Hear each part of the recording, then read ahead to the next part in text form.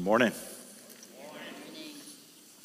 Glad to see your beautiful faces here this morning. And your seat is one of these cards. You pick it up, have it in your hand. I want you to take the card. I want you to stick it in your pocket. Just go ahead and get that out of the way so that it's on your person. You leave this building. Palm Sunday. Love these Sundays where there's a text that you have to stick to no matter what, you know? I mean, I don't know where Sarah Jane got all those ferns this early in the season, but she got them.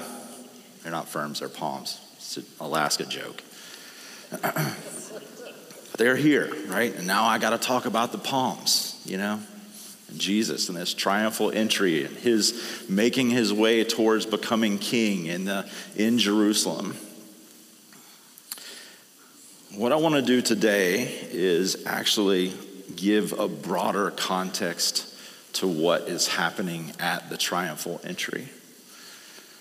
If you are a student of the scriptures, you will know that the Bible is answering two primary questions. One is, who is the one true God? And the second one is, if that's real, what does that mean for me? What does that mean for me? So as we approach Easter, coming into the greatest holiday that Christians could have, their Savior, our Savior, dead, buried, and raised on the third day. It doesn't get any better than that, right? And yet here we are on Palm Sunday, and I felt like as I was preparing, can we just skip this Sunday and get on to the next one? Like, that's the real holiday we're looking for, right? So my goal today is to send you from this place, maximizing our time this week and next Sunday. That is what people need to hear, is that Jesus gave up his life in order that we might have it. So, we are going to examine Matthew chapter 20, verse 17, all the way through Matthew 21, 22. In the middle of that is situated the triumphal entry. What I want you to do today, as we go through this story, is I want you to answer the question when you leave here. What does this text say we should do with our voices? What do we do with our voices in light of what the triumphal entry says? So I've broken that down into a very succinct phrase, and I've used this phrase this whole morning, and I want you to take this phrase and use it all week, okay? Here it is. When eyes lay hold of the King, voices lift his name. When eyes lay hold of the King, voices lift his name. So I'm going to tell you the story. Jesus and his disciples are making their way towards the triumphal entry, which has to occur in Jerusalem. And Matthew records twice on the way to Jerusalem, Jesus informing the disciples of something very important that is about to happen. In Matthew 20:17, he pulls the disciples aside and he says, hey guys, I need to tell you something. There's something important that's about to happen, and it's going to be a little shocking to you. I'm actually going to be betrayed by one of you guys, and you're going to hand me over to the Pharisees and the scribes, and they are going to hand me over to the Roman army, and they're going to beat me and torture me and then hang me on a cross, and I'm going to die and then be resurrected on the third day. And you would think that Matthew would try to expound on that a little bit after he drops that bomb in Matthew 20:17. Well, what he says after that is actually kind of shocking if you're just reading through the text. He says, and then the next thing that happened is that James and John recruit their mom to ask a favor of Jesus. You would say, that's not really an accurate response.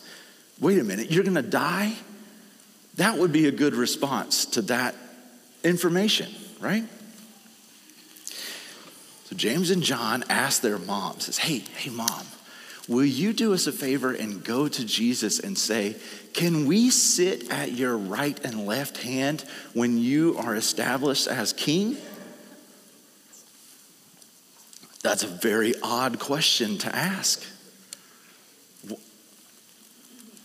Jesus turns to James and John because they're standing there as their mother kneels down and asks this question.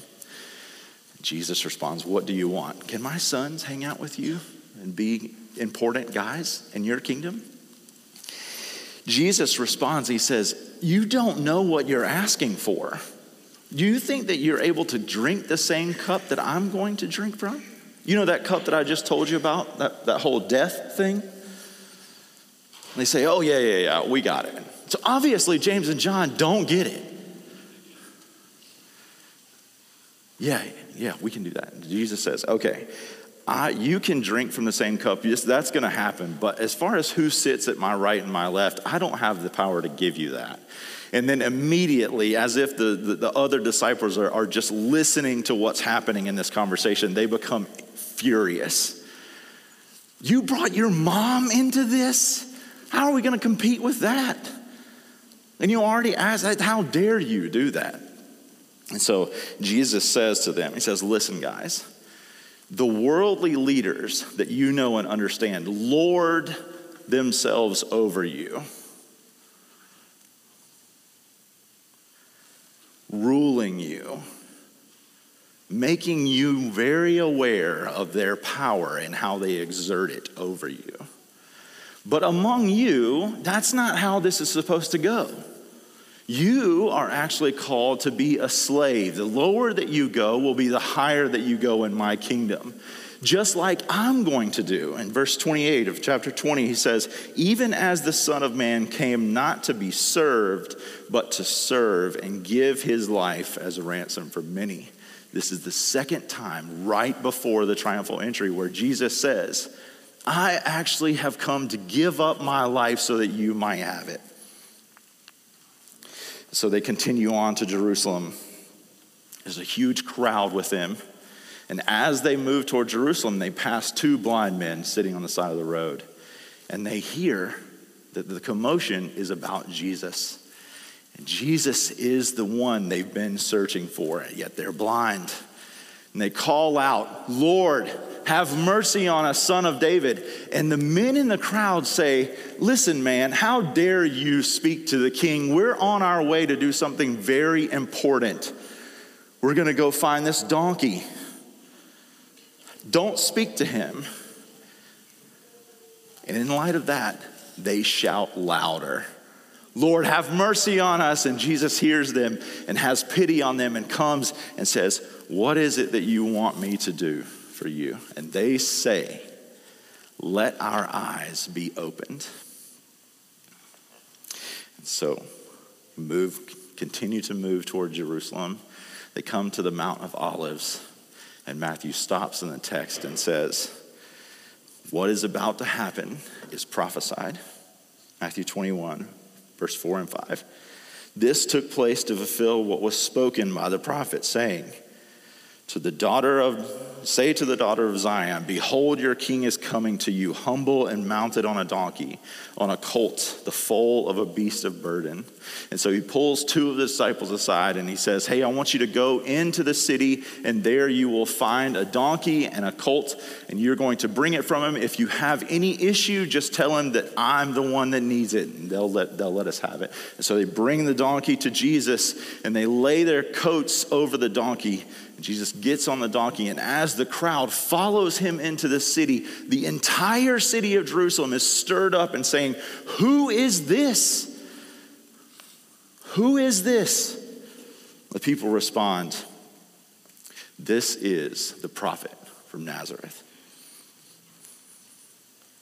as they go through the city, Matthew 21:8 says, most of the crowd spread their cloaks on the road, and others cut branches from the trees and spread them on the road. And the crowds that went before him, and they followed him, were shouting, Hosanna to the Son of David. Blessed is he who comes in the name of the Lord.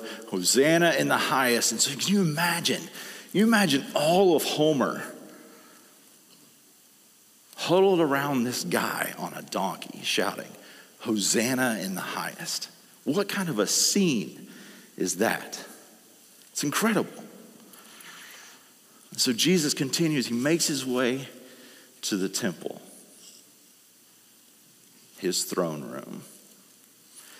He gets out and off of his donkey, and what does he find?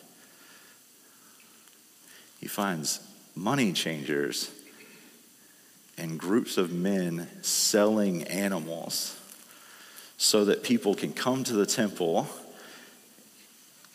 and just easily give over their money so that they can worship someone. Jesus' response, or worship the king. That's what they're trying to do. They're trying to make it easy for other people to come and worship. Jesus sees this and immediately has a problem with it. Now he's furious and says, no, this is not how this is going to go. He comes over and he flips over the tables. I actually thought about this morning. I didn't know that Sarah Jane had thought this. I thought about, let's put some tables up here and I'll just flip them over for the front row to catch. Or maybe we can have some cows and some pigeons and we just like herd them out of here, you know? It's like a funny illustration. I'm not sure that would work either. But that's Jesus' response. He comes to the temple and he chases these men out and says, this is not what this is supposed to be. He says in verse 13 of chapter 21, he said to them, it is written, my house shall be called a house of prayer, but you make it a den of robbers. He chases these men out, and the crowds are there. And Jesus starts to heal more people. Blind men, blind women, lame women. And there's this eruption of worship over the king. How glorious is this? People are shouting, Hosanna in the highest. Look at this guy. Wow. The Pharisees are standing there watching. They come up to Jesus and they say, do you hear what these guys are saying about you? Do you hear these kids shouting in the temple? What is happening? Jesus responds. He says,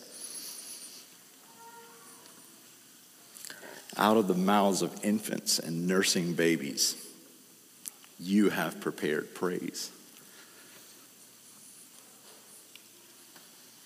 Man, it's completely drastic, completely opposite responses. And yet they respond with their voice. I could not get away from the voices that are outside of Jesus responding to him as I read through this passage the past couple of weeks. This is what I think Matthew is trying to capture here, in addition to this worshipful experience of Jesus coming in and being crowned king at the temple. Not literally, but figuratively. He's coming in to become the king. What he's trying to capture here is, how are the voices responding to this kingship, to his authority of kingship? So 3 points this morning. 3 points, 3 takeaways for you to go from here.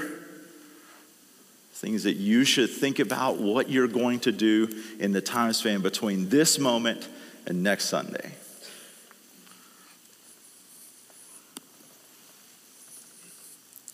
First one is this. When eyes lay hold of the king, voices lift his name in praise. Voices lift his name in praise. It's 2 different groups of people that lay eyes on Jesus in this passage and praise him. 1, what we just read, Matthew 21:16 says, "Do you hear what they're saying?" Jesus said to them, "Yes. Have you never read, out of the mouths of infants and nursing babies, you have prepared praise?" Seems like a pretty simple comment, right? Yeah, we're Christians. We praise the Lord. That's what we're supposed to do. Something a little bit different about this passage, though. These people are doing it in public. It's one thing for us to do it here in this setting, for us to come and be led by excellent musicians in praise and worship of our God. But what if I added one little word to this caveat? When eyes lay hold of the King, voices lift his name in public praise.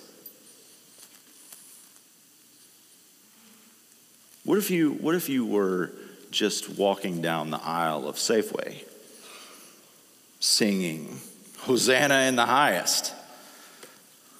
Are we doing that?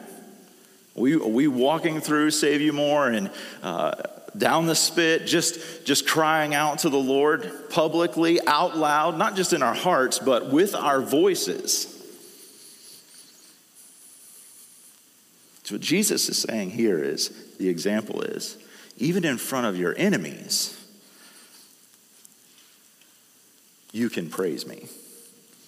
The 2 blind men do that. The 2 blind men shout out, "Lord, have mercy on us." And they say, "What are you doing? Can you just stop? Don't do that." What's their response? "I'm going to get louder."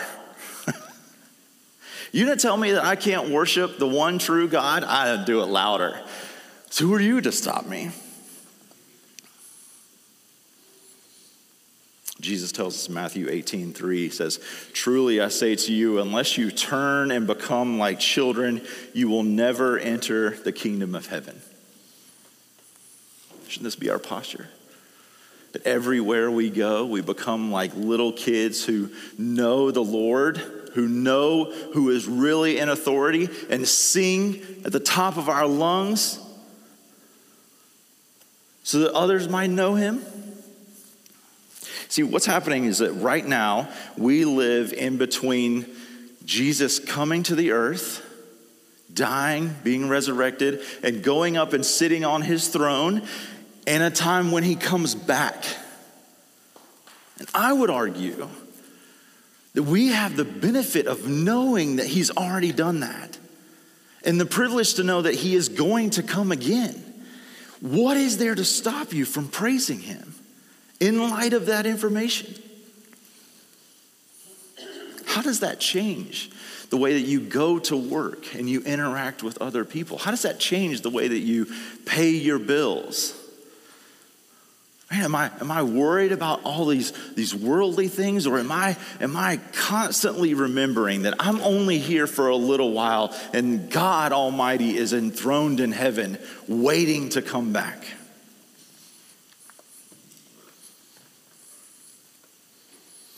Psalms 23:4-6 says it like this. It says, "Even though I walk through the valley of the shadow of death, I will fear no evil, for you are with me. Your rod and your staff, they comfort me. You prepare a table before me in the presence of my enemies. You anoint my head with oil, my cup overflows. Surely goodness and mercy shall follow me all the days of my life, and I shall dwell in the house of the Lord forever." See, this is happening in the presence of the enemies, in the presence of those who would doubt what we have to say, or even want to close our mouths. It's just not going to happen. So you have a choice. You can either let your voice be held captive by the world and those of the world, or you can sing with the freedom that you have in Christ. I don't have a singer's voice. You're probably pretty lucky that I don't have to stand up here and lead us in worship. But you know that I know someone who does have that You know, my wife's pretty excellent in the worship department. And so I've tried to motivate her towards, hey, I think you should pass along that gift to our children. You know, like I think some of them have that gift from you, not me. And so you have to be the one to cultivate that. So past couple weeks, Maratha plays music all the time, but she also has started to sing with them. And multiple occasions now, past couple weeks, as the house quiets down, you can hear a little one in our house singing a song. Man, do you know how beautiful that is? And it's not that they sing well, you know, they're off, even I know, they're way off tune, out of key. I don't even know what that means, but I know they're not singing well. But man, that voice is so moving to me to hear that. There's nothing more beautiful than that. And I am absolutely positive that God feels the same way about you. Not just singing about him here, but Monday through Saturday, singing everywhere you go.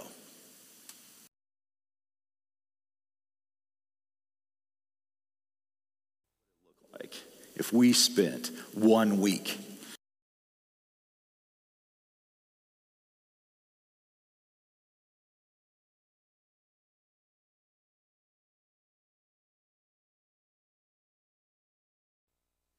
voices lift his name in prayer.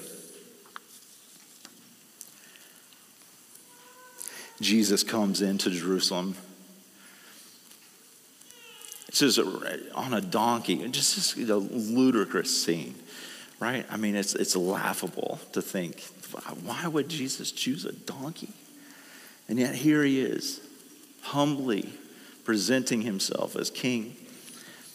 And he gets to the temple, and Matthew and Mark and Luke, they all give this kind of, I wouldn't say whitewashed version of it, but John lays it out in detail.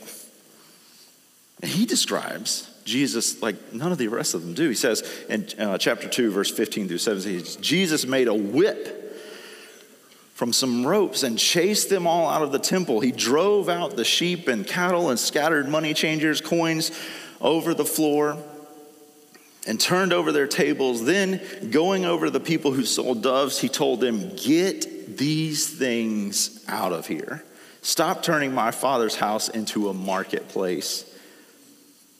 And his disciples remembered the prophecy from the scriptures, "Passion for God's house will consume me."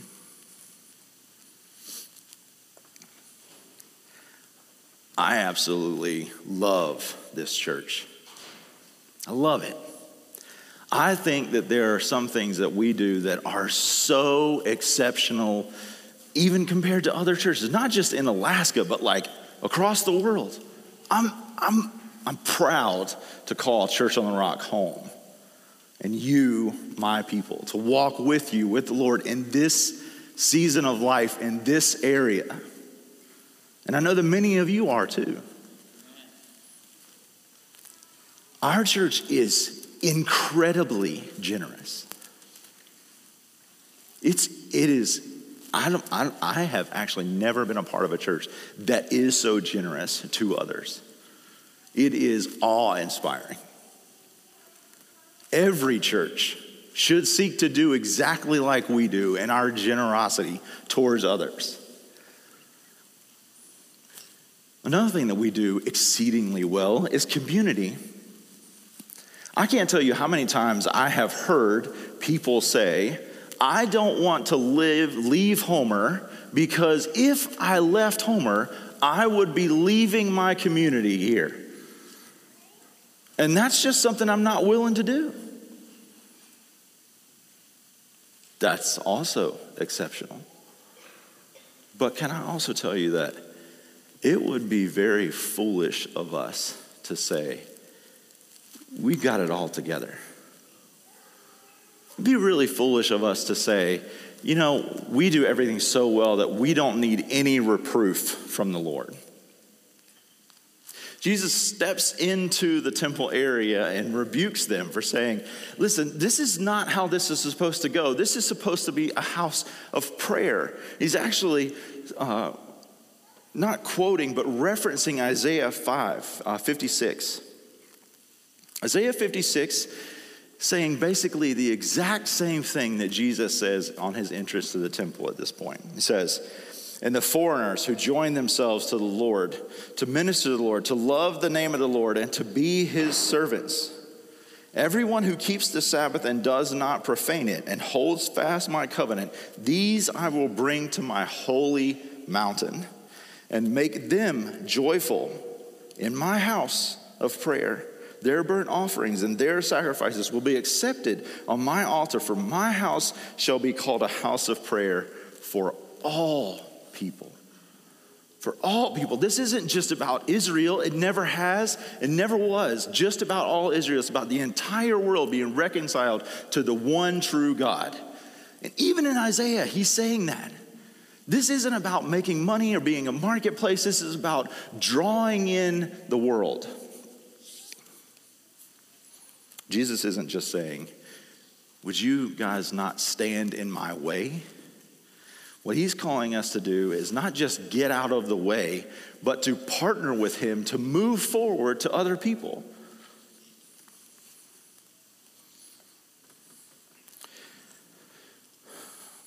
Last year, I got to preach on Sunday, Easter morning.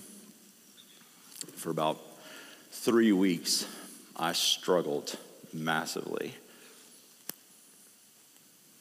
to come to Easter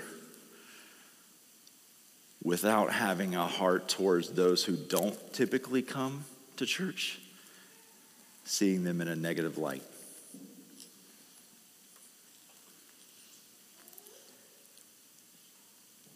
It's almost what I kept struggling with is, how dare you come to this place, this sacred place, one day a year and think everything's fine. Let's just come one time and I can be there and they'll accept me and love on me, and then we'll go hunt some Easter eggs and it'll be a whole nother year.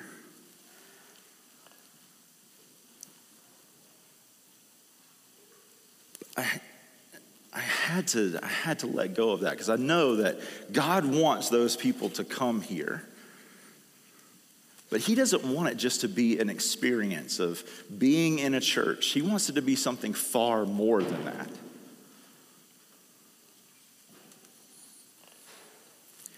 There's only one way that I know that we can change that.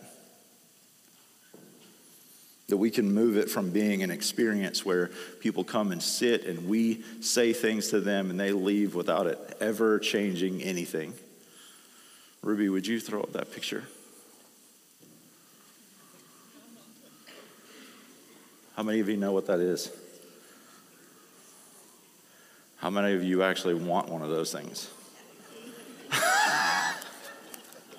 Can always count on Edson. The Edsons.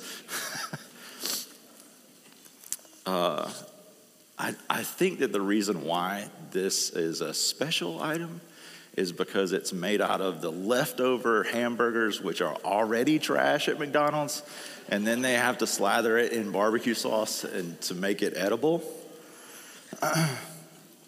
So you know that when you go to McDonald's, all I have to do is I have an urge. I'm just going to turn into the drive-thru, and it's going to take me about 5 minutes to get the thing that I want. Maybe 20 if you live in Homer. But it's a very quick fix, right? I could just go and get this thing. Can you go to the next one? Or not the next one, but yeah. You guys know what that is?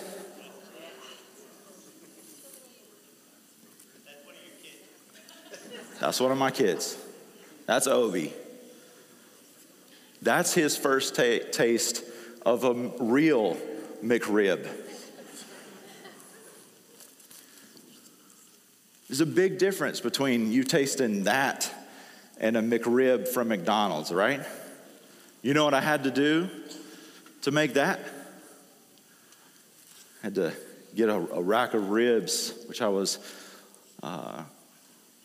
so carefully taught by my own father, who spent years crafting this cooking process, right? And he's got a whole sauce that he makes from scratch.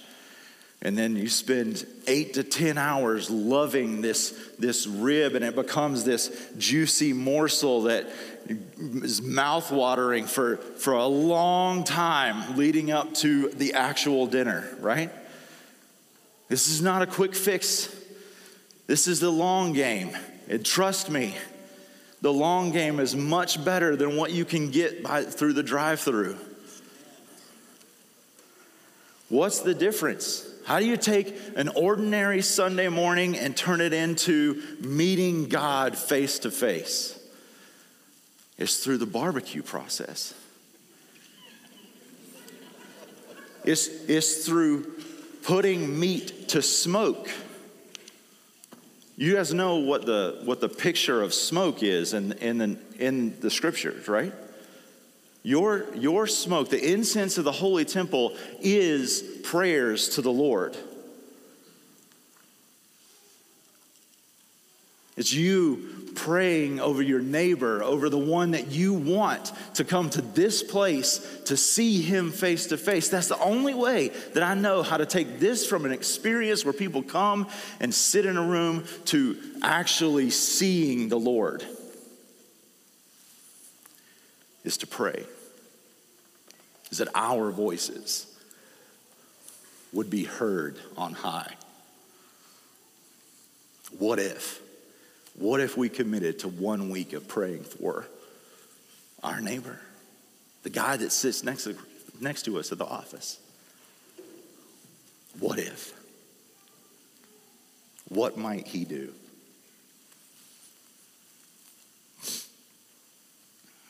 Number 3.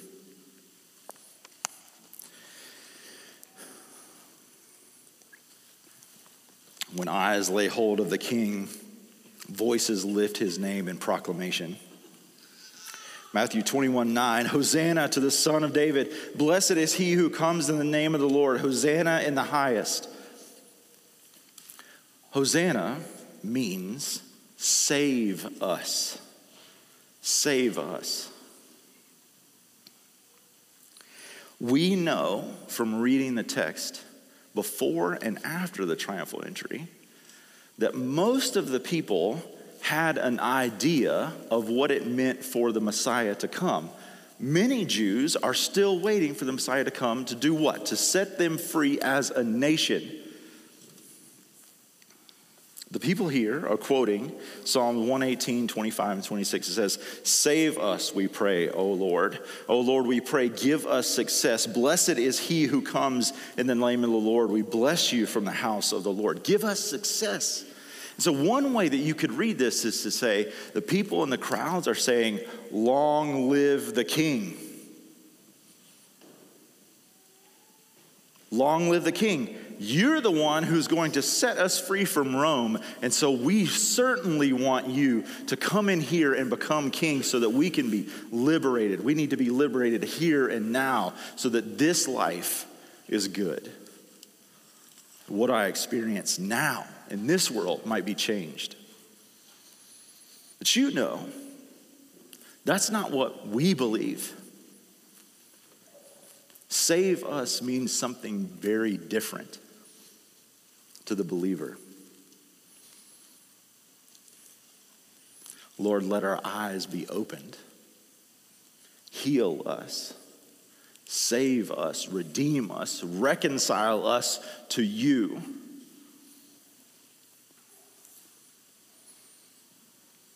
So the question is, which one do you mean?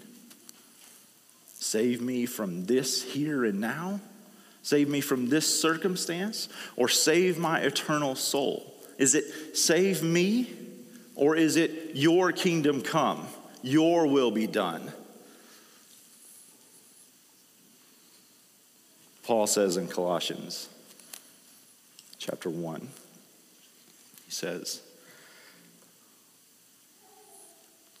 "Now I rejoice in my sufferings for your sake, and in my flesh I am filling up what is lacking in Christ's afflictions." Filling up what is lacking in Christ's afflictions. There's only one thing that can mean. It's taking our lives and adding something to the cross. How are you going to add something to the cross?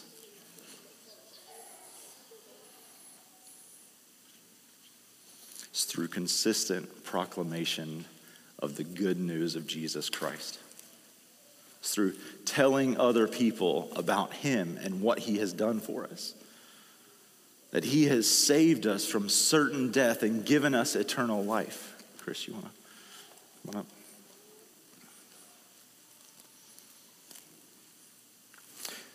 See, what people have need of is not that you know Jesus and your life is great. You know Jesus and everything else has become good. I have money, my kids are doing well, my marriage is great, everything's fine. What people need to hear from us is, I know Jesus and I still need him. I need him now more than ever. They need a testimony of your dependence upon the living God.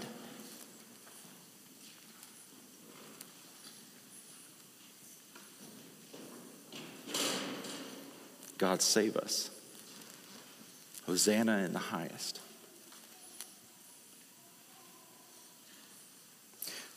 We need to be people of the cross. People clinging to the cross. And as we cling to the cross, as we proclaim our need for the cross and his good news, guess what? The people who come here, who see us, who hear our voices saying, Jesus has come, have an avenue to follow us to the cross.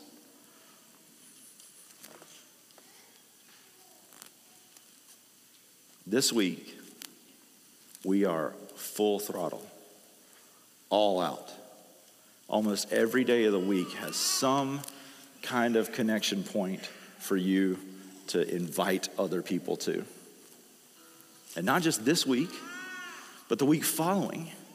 Because Aaron's going to start a new class all about the cross. And so even in that, you can say, hey, I need the cross, and here's how to know what the cross means for our lives.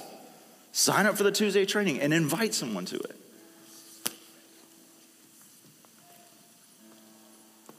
Here's what I want to challenge you with. This group of people, our body, our church, being committed to being one voice for the Lord, one unified voice in coming before the cross to know him, to express our dependence upon him. How are you going to do that? Through your voice, through praising him, through praying, through proclaiming his name.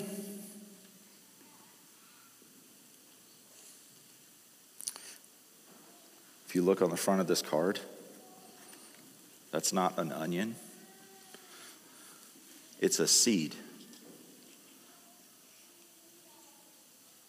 What I want you to do with this card is I want you to use it to invite someone to what is happening over the next week. That's why the schedule is on the back.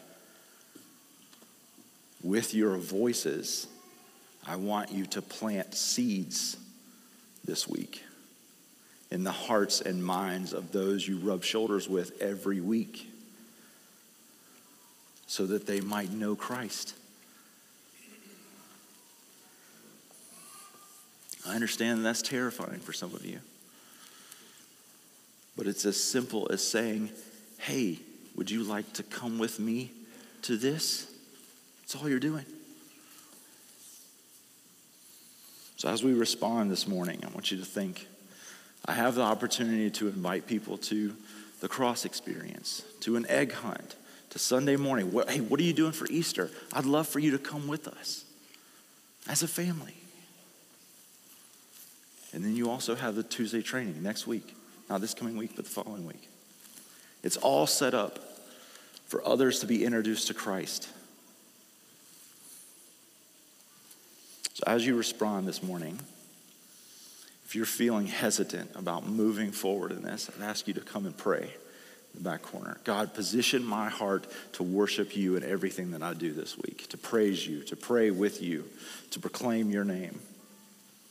Take communion, join him, know that he's with you in all that you do. Give till it hurts. And worship like you've never worshiped before. Not just here, but all week. Monday through Saturday, all the way till next Sunday. I pray that this fruit would not be ours as a staff team, but it would be ours as a church. That you would see people come to Christ because you stepped out and said something. Let's pray. Father, thank you so much for your Son. Thank you that you are enthroned, that you are the true King above all. I pray that you would move in us, in our voices, in our beings, in our relationships with others. God, to draw people in. I pray that you would produce something in us and in our body that is only from you, that only you can accomplish. I pray that you would do it now. In this coming week, God, would you give us boldness? Would you give us strength? And would we know that you are with us every step of the way? In Jesus' name, amen. Can't imagine a better song to end on. Shout out his praise. Let's go out here lifting our voices so that others hear us, proclaiming his name. Let's do it. Let's do something this week that we remember for a whole year. Asking him to bring about the salvation of those that we know need him. That's what this card is for. Plant seeds this week, asking him to do something you can't do on your own. If you need more cards, there's more at the info table. There's 500 of them. I'm going to pass out like 50. So there's 450 left for you guys. Okay? Let's do it. Tonight's the last men's chapel of the season. We're going to do something a little bit different. I think it's going to be fun. We're going to descend on Alice's as a group of guys. Me and Mark Guess are going to go hang out, and you guys are welcome to come. I mean, the women are going to have to sit at a different table, but the guys we're going to be there, 6:30, I'll be there, Mark will be there. Come hang out. If you're having food insecurities, we would love to help you with that. Come see part of our team. As I just encourage you to leave this place praying, praising, and proclaiming his name so that next week we come in full celebration of King Jesus. Have a great week. We'll see you Sunday.